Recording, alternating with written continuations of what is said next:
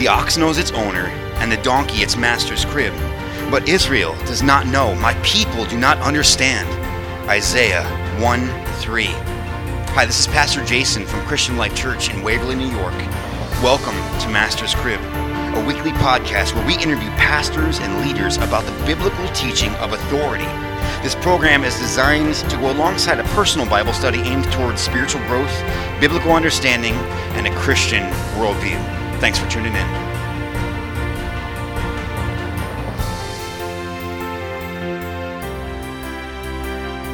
Today, on episode 2, we have Pastor Adam Hatfield, senior pastor of Valley Baptist Church in Sayre, Pennsylvania. Pastor Adam, welcome to Master's Crib. Thank you for inviting me. Glad to get to be with you. So let's just talk for a couple minutes about you and about your ministry and about the ministry of the Valley Baptist Church. So how long have you been there at Valley Baptist Church? I became the pastor in November of 2016. Now that's a fairly old church, right? Like how long has that been around? The church was started as a mission of First Baptist Church Waverly in 1888. Wow. And then they officially became a church in 1895. Wow. And it was not too far off of that they actually moved into the current building where the auditorium is now. Of course, that in the teens, 1910 to 20, they did some remodeling and added if you walk in, the entryway that was put on because the original entrance was under the bell tower. All right. on that side. So they expanded it a little bit, and originally that was for seating. Now it's just like an overflow fellowship area off the auditorium. So it's been there a while. Yeah, that's a cool building, really cool building. So now what is now how long have you been a pastor? Off and on, right at 12 years experience. I've pastored churches in Oklahoma, Texas, and California, and then came here from California. So I literally, like the song, I've been everywhere. That's awesome. That's awesome. So what would you say is the mission of your ministry? I like to present this to our people because this is just the way my mind works. Some people would probably listen to what I say most of the time and think that guy really tends to over-alliterate. I'm not doing that trying to sound cool or anything like that. That's how my mind works. So I categorize our mission statement into what I call the 3 E's. Number 1, first and foremost, we're there to exalt the Savior. We want to make much of Him. Amen. And what He wants us to do and bring honor and glory to His name. Secondly, we exist to evangelize the sinner. I believe that is the primary focus of the local church. It's not to stay in your holy huddle all the time. It's to get out. Amen. And to spread the gospel in the community that God's planted you in. And then lastly, we exist to edify the saints. We're there to build them up, and whether that be instruction of the word or exemplifying it, showing them how that it's done. That's what I see as the 3 main things that consist of our mission statement and why we exist. Awesome. So like when you are planning out all the events that you have going on, I know that there's just a ton of stuff, usually without COVID going on, that you have going on at your church, that those all are built upon this foundation of the 3 E's. Right. Yeah, I will periodically sit down, and then once I do it, I'll sit down with our deacons and look at, are we fitting into that mission statement as far as what we do? Are we at a balance somewhere?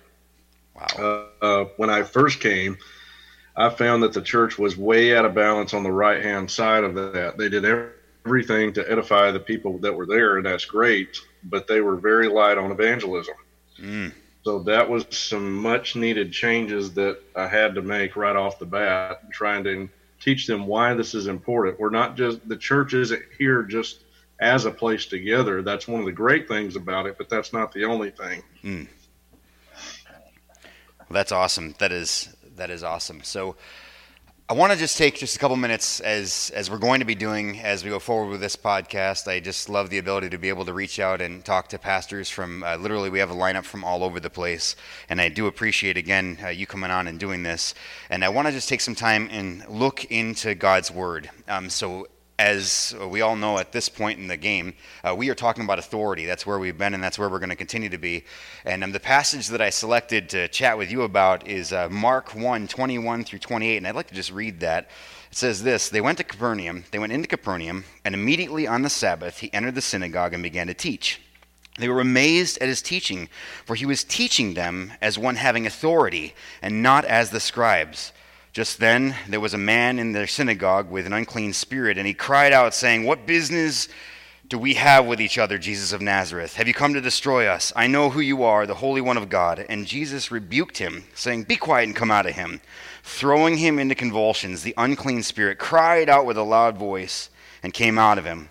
They were all amazed, so they debated among themselves, saying, "What is this? A new teaching with authority. He commands even the unclean spirits, and they obey him." Immediately the news about him spread everywhere into all the surrounding district of Galilee. So let's just take a couple seconds to talk about the authority of God's Word. I'm just going to turn things over to you, Pastor Adam, and let you talk about that for a minute. Okay. Well, I think this is a very, very important subject because one of two things can dictate everything that we do as churches. And that is, one, we can be dictated by plans, programs, which come from the opinions of man, or we can be led by the Word of God. And so that show me what your authority is, and I'll show you what your life's going to look like, or even what your church is going to look like somewhere down the road. And so I think it's of utmost importance. And the one thing that I thought about as I was thinking through this today was 2 Timothy 2:15. Could I read that real quick? Oh, yes, sir. Yes, sir, please. All right? And for a lot of us, this may be a familiar passage of Scripture, but I think that it's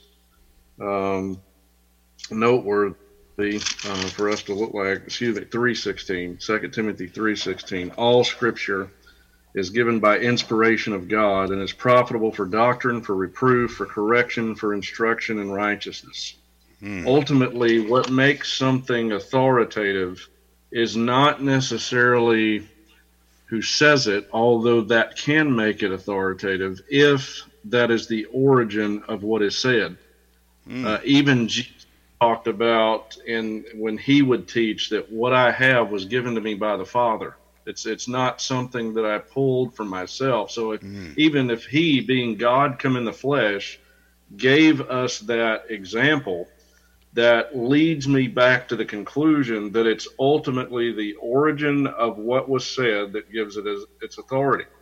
One example is any church that you and I would have in authority in church matters. We only have such as it is dictated by the Word of God, and we cannot go beyond that of what is there. And that's any leader within the church. That's the case.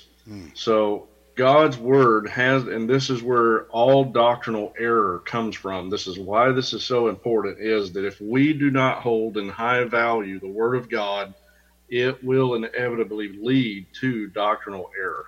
Amen.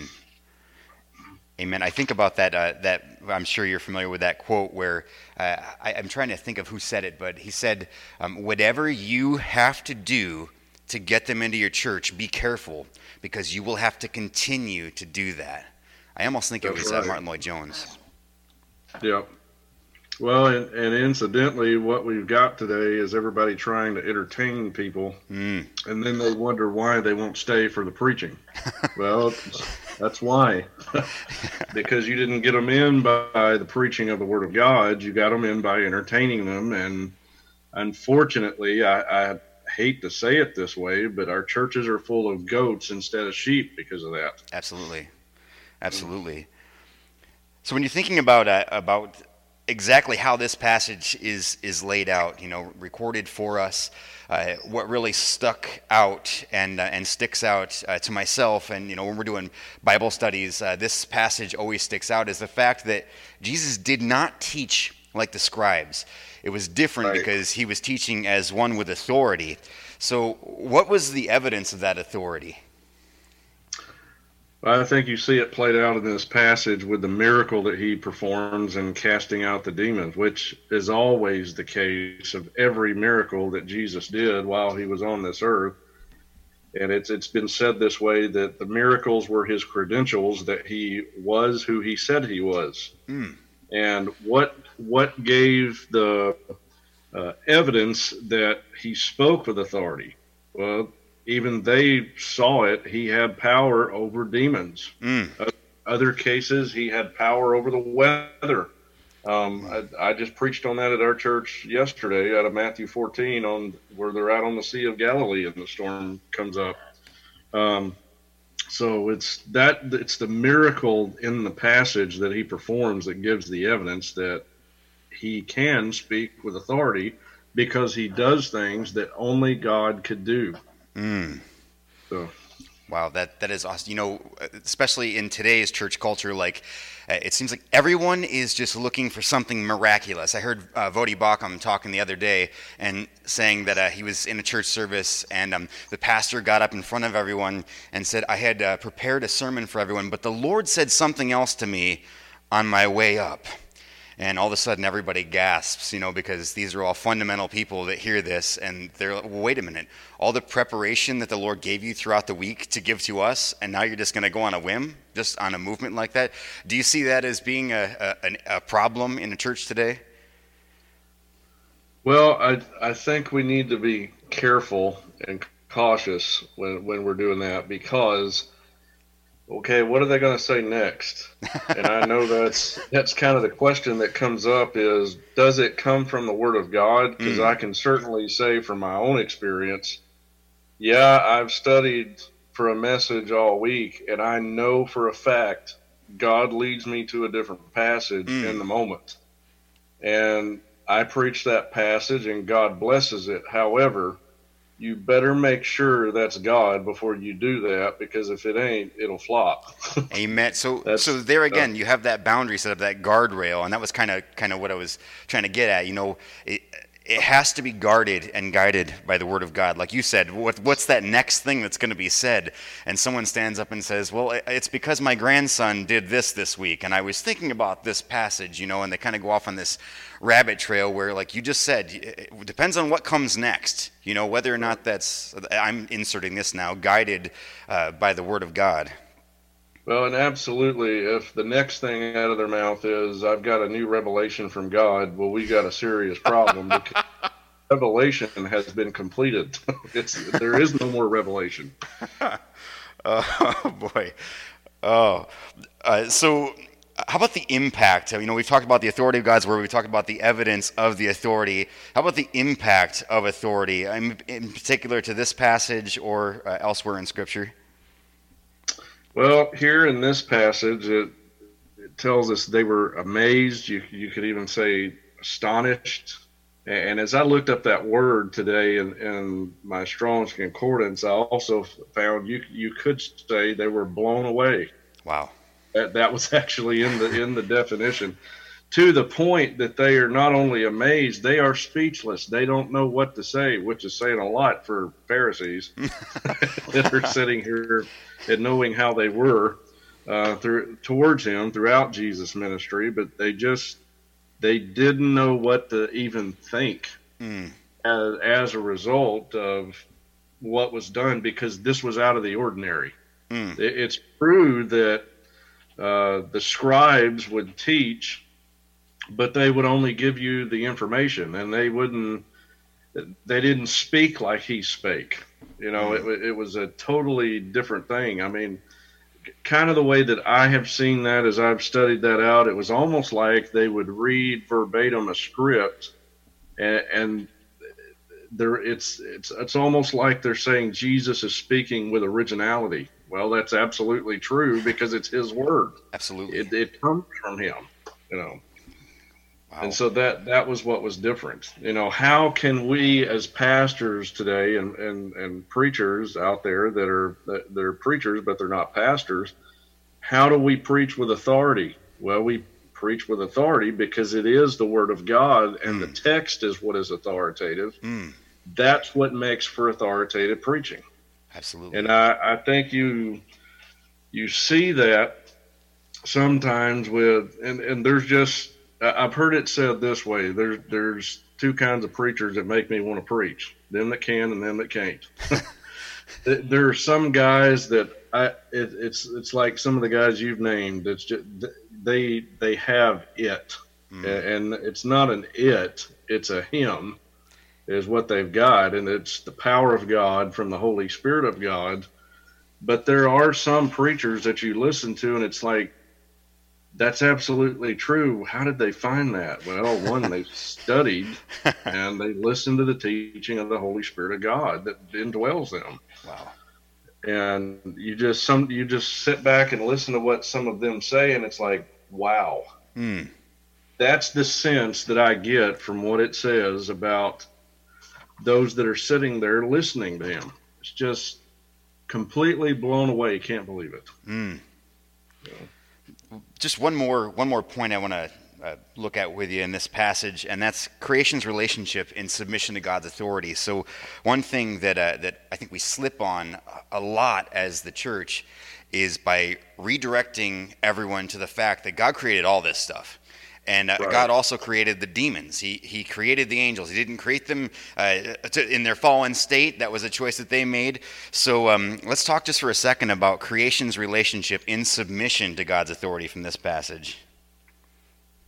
Well, Colossians tells us that all things were made by him, and by him all things consist, meaning that he is over all of that. He exercises sovereign authority over the entire creation. We even see that in relation to the church in the same book, that he is to have the preeminence in the church.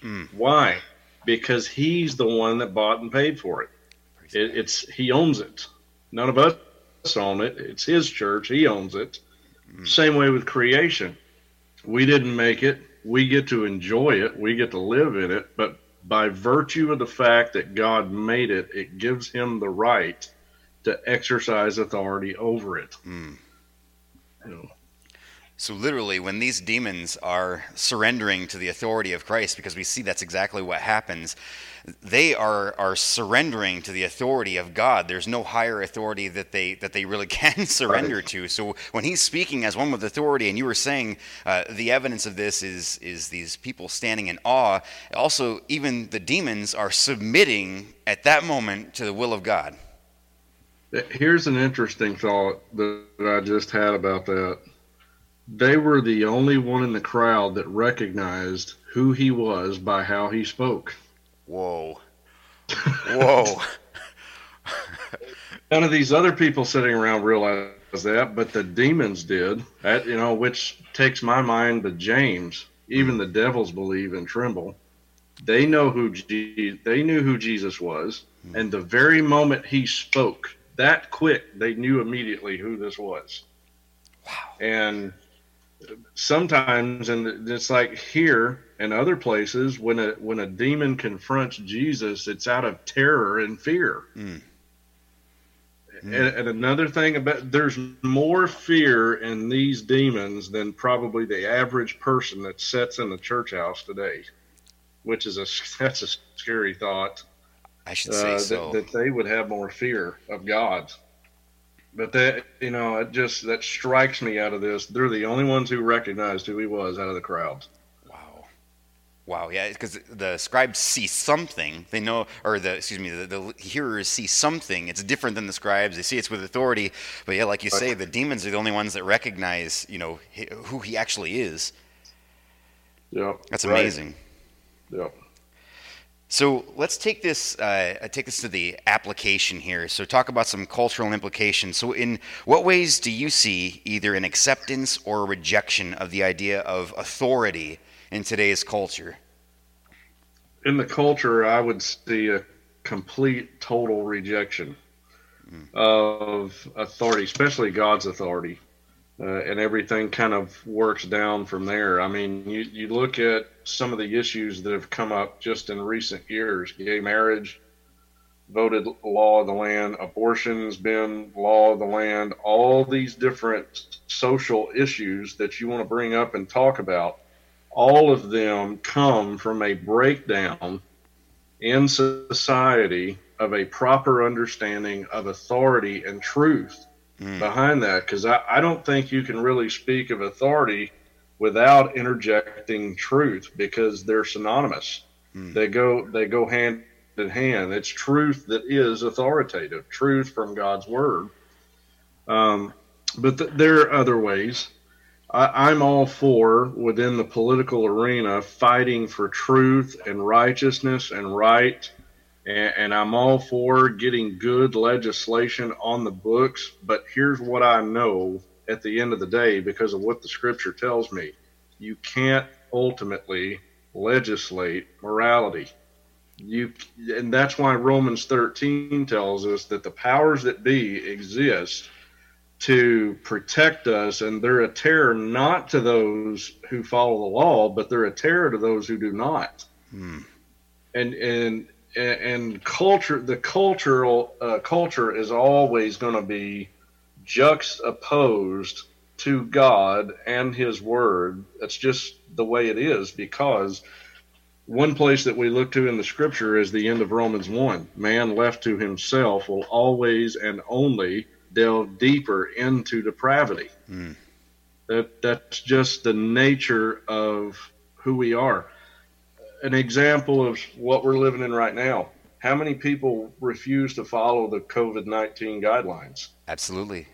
Where did that come from? It came from God-given authority, but yet people don't want to follow it. I think that's just another example in a whole multitude of examples that we could bring up and talk about, that people hate the idea of any kind of authority over them in their life, which ultimately goes back to Satan when he's kicked out of heaven, and even comes when he's in the garden to tempt Adam and Eve. You look at the nature of the temptation and everything involved. You come into the New Testament and you find out that there are three categories of sin: the lust of the flesh, the lust of the eyes, and the pride of life. All three of those are seen in Genesis chapter 3. All of that built around the idea of yea hath God said. Rejection of authority. That's the ultimate. If you want, that pride definitely is where all that comes from, but a piece of even original sin is a rejection of authority. So when we talk about authority and the structure of authority, we talk about a cultural rejection of authority.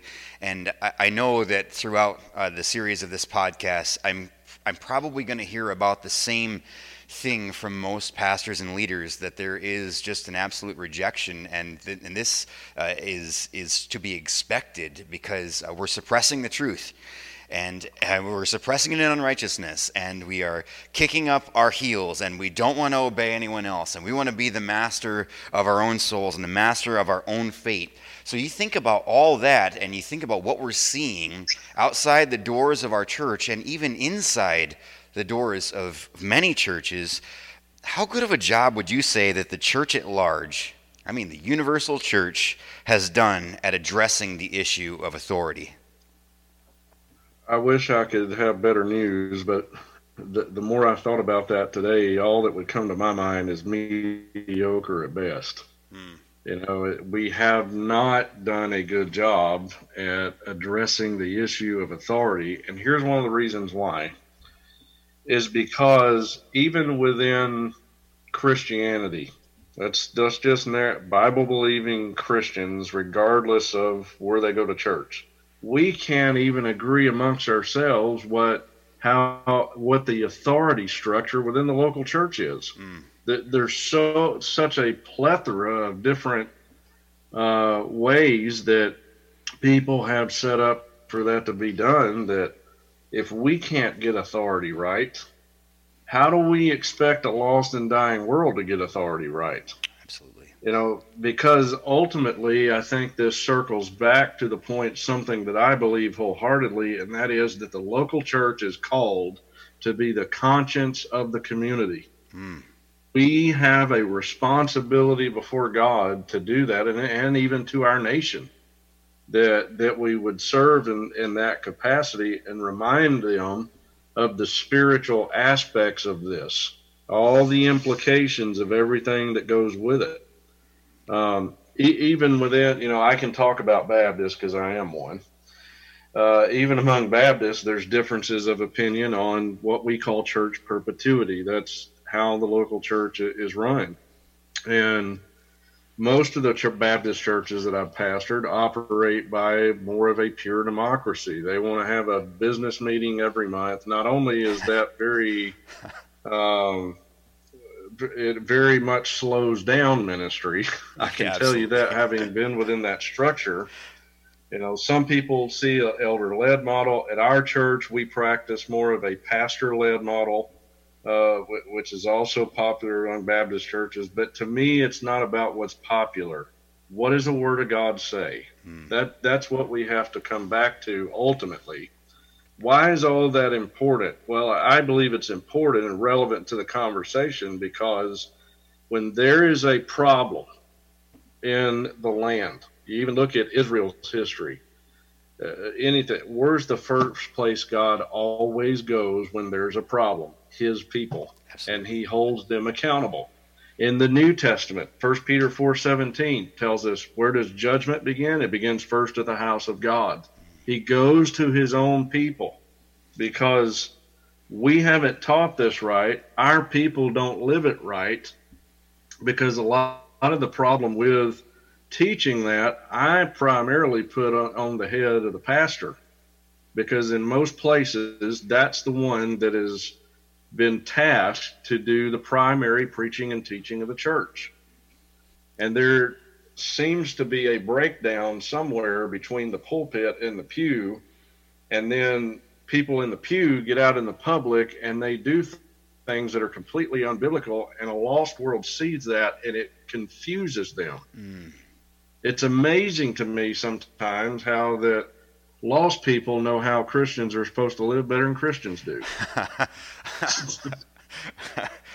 So do you think that in general then, I mean, from what you're saying, that we just have some weak pulpits out there? Or do you think that perhaps maybe it's not so much the pastor is afraid as our pastors don't understand authority well enough to instruct the people? Or how do you see that all playing out? I wouldn't say that every pulpit is that a case. Certainly God's always got his men that are strong men in the pulpit, and they're not afraid to preach the word of God. But certainly there are those guys out there. There are certain subjects they shy away from because they don't want to lose their job. So where would you say that's a real possibility? Where would you say that we would turn the tide then? Like if we start at the church, we start right inside our doors, right inside our pews. What would you say we need to start to do to turn the tide on this? Well, there again, here goes my over alliteration mind on this. But I wrote down 3 things today as I was looking at this. Number 1, that there needs to be clear biblical teaching on the subject of authority. Number 2, and I'll kind of explain these together in a second, there needs to be consistent biblical training. Now, I know at first glance that probably sounds like I'm talking about the same thing, but it's not. Let me give you an example. Proverbs 22:6, train up a child in the way he should go, and when he is old, he will not depart from it. Most people, I think, erroneously interpret that to mean just teaching. And that's not all. The word train doesn't just mean teach. It also means to show, to exemplify. Absolutely. So that's just as much a part of it too as anything else. So That's important. And then 3, calculated, what I would call calculated biblical turning. What's the answer when something's not right? Repentance is always the answer. Mm. Turn from what we're not doing right to, we're supposed to be doing. Mm. And also made me think of Matthew 11:41. Woe unto thee, Chorazin! Woe unto thee, Bethsaida! For if the mighty works which were done in you had been done in Tyre and Sidon, they would have repented long ago in sackcloth and ashes. Mm. And I thought, that describes the United States of America to a T. Wow. Look how God has blessed this nation so much. And yet, look at where we are. And where I think all this ends up, and I'll try to get through this part as briefly as possible. I think ultimately what you have to do on this subject to see how do we fix this is that you don't just look through it with a pair of glasses. You got to look at it through a microscope. You got to get down to the microcosm of what is the problem. Well, the one place that I ended up as I was doing that in my own mind today is the home. The basic building block of America is the family. That is so good. You good. think about it. Liberals today, what's the one thing in secular society that they attack the most? The home. Absolutely. The family. They want to redefine what a home and what the family is. They want to redefine what roles are in the family. Wow. And ultimately what you have is a breakdown in the home because, God instituted the home before he instituted the church. Churches are made up of families, of homes. And so everything begins back there, not just up here at the church. Certainly we need to be doing a better job on the church level. Absolutely. But my question would be beyond that because, and I know you're going to know this name because you went to Tennessee Temple, Lee Roberson. Oh, yes. Lee Roberson taught us that everything rises and falls on leadership. And if that's the case, and I believe it is, where are the godly Christian fathers? Lead their homes in the right way because you don't fix this on just the church level or even saying the national level. That's not the beginning point because that's not where the breakdown began. The breakdown began back here in the home. Wow. Because little Johnny got it in his head, I don't have to listen to mom and daddy. I don't have to do what they tell me because I'm an individual. And I'm not knocking the American idea of individual liberty and freedom. I believe in that. But we're just talking specifically about authority in the home, God-given authority. Then, too, I do believe that the Bible teaches that there are proper roles within the home. That doesn't mean that the husband runs over his wife. Certainly it doesn't mean that, although that's how I've seen it played out a lot of times, because I'm sure you've had the same thing happen. Yes, sir. Where you have a couple come in for marriage counseling. One of the first things out of the husband's mouth is she doesn't submit right. Well, are you submitted? Because if you back up one verse before that, it says submitting to one another in the fear of the Lord. So there's a submissive point even to for the husband to Christ, submitted to his wife, that everything he does in that home is going to be to benefit her and make her better. So ultimately, where do I put the fault? Fathers. That's where we begin, I think, to turn the tide. Is we need to get back to one of the things that we can do in the local church is let's just get back to teaching men, how to be fathers according to the scripture and what it teaches us. Having the church teach the ladies what it means for their role and what they should be doing. You got to ultimately look at it through a microscope, not a pair of glasses, because that doesn't go deep enough. Pastor Adam, this is a really, really great conversation, and I am really grateful to have you as a friend and to have you on the podcast and be able to interview you here. So I just want to let everyone know that is listening how they can find out more about Pastor Adam Hatfield and the ministry over at Valley Baptist Church. Well, you can go on. We do have a Facebook page. That's where you'll find most of it. I want a website. We don't have one yet. You can also call the church, 888-2237. I would be willing to answer any question anybody would ever have about anything going on in our church and or how we are, what we believe, things of that nature. So those are the two ways that we have right now that would be the best way to find information. Awesome. Awesome. Well, again, thank you so much. Appreciate you very much. Going to be praying for you. Thank you, Brother Jason. I thank you for the invitation. Your confidence in me or the Lord in me would be a better statement of allowing me to come on here with you. And I consider you a friend as well, and I appreciate you. The Lord bless you. You too, brother.